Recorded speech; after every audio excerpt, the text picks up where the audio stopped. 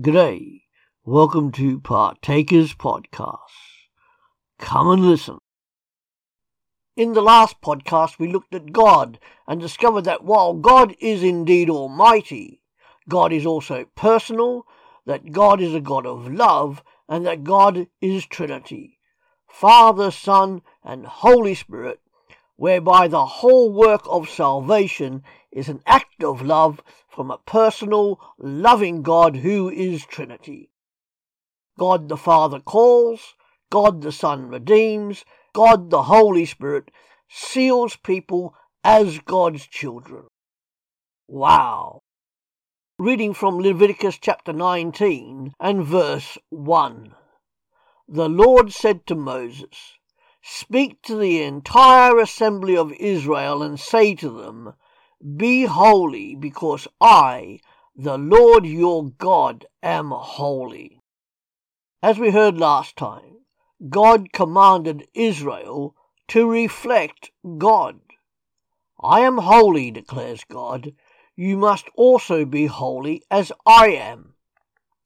In other words, God is saying, this is what I would do, so be obedient to me, and you must do as I would do.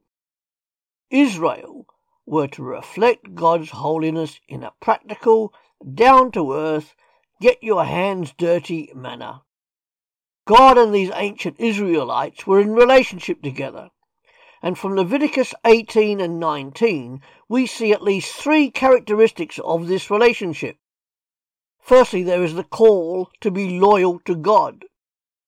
God's laws were not to be obeyed slavishly, but were to be obeyed joyfully and with thankful zeal to God.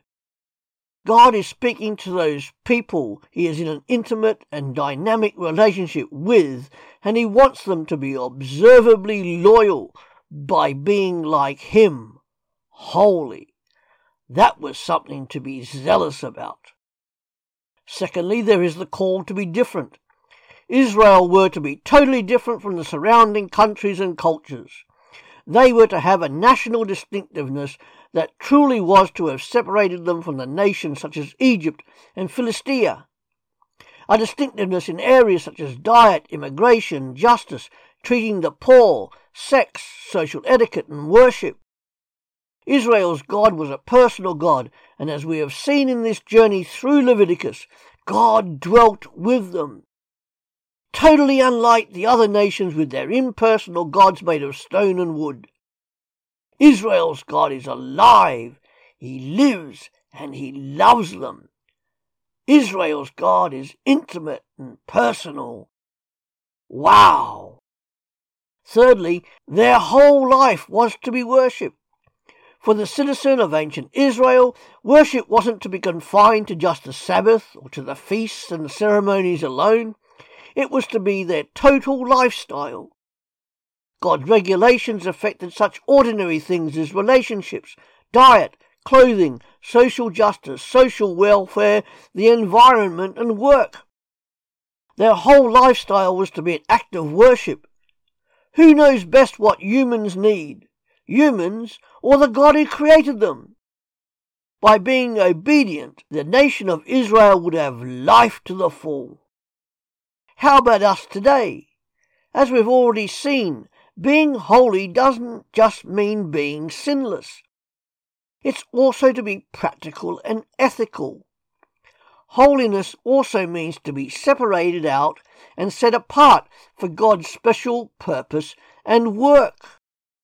That is what ancient Israel were to be, and it is what Christians today are to be. The church, said the Lord Jesus Christ, are sent out into the world. Matthew chapter 28 verses 18 to 20. The church, we are to seek the kingdom of God with its values, such as forgiveness, grace, integrity, impartiality, justice, love, mercy, reconciliation, reformation, and trust in God. Getting our hands dirty for the sake of God. Integrity, you either have it or you don't, and it soon becomes apparent if you have it or not. a quick look through church history as well as at parts of the church today, we can observe the only kingdom that some have looked at to build is their own little kingdom, where they adopted the values of the world and its pervading culture with sins such as materialism, abusive power and vain privilege. Immorality and impurity have entered the church this way. Some churches today proclaim God as a mere asset to be added to your life support systems. Yet in doing so, they are depersonalizing God and making God out to be a mere object or an idol that they can put into a box. A God like that is not the loving and living personal God of the Bible. And if you're a Christian, you have access to God. You are declared holy, and you now wear Jesus Christ's robe of righteousness. We wear it because we have entered into the sonship of God of Jesus Christ. This happens as a gift from God because of what Jesus Christ did on the cross and in his resurrection. We looked at that in earlier podcasts.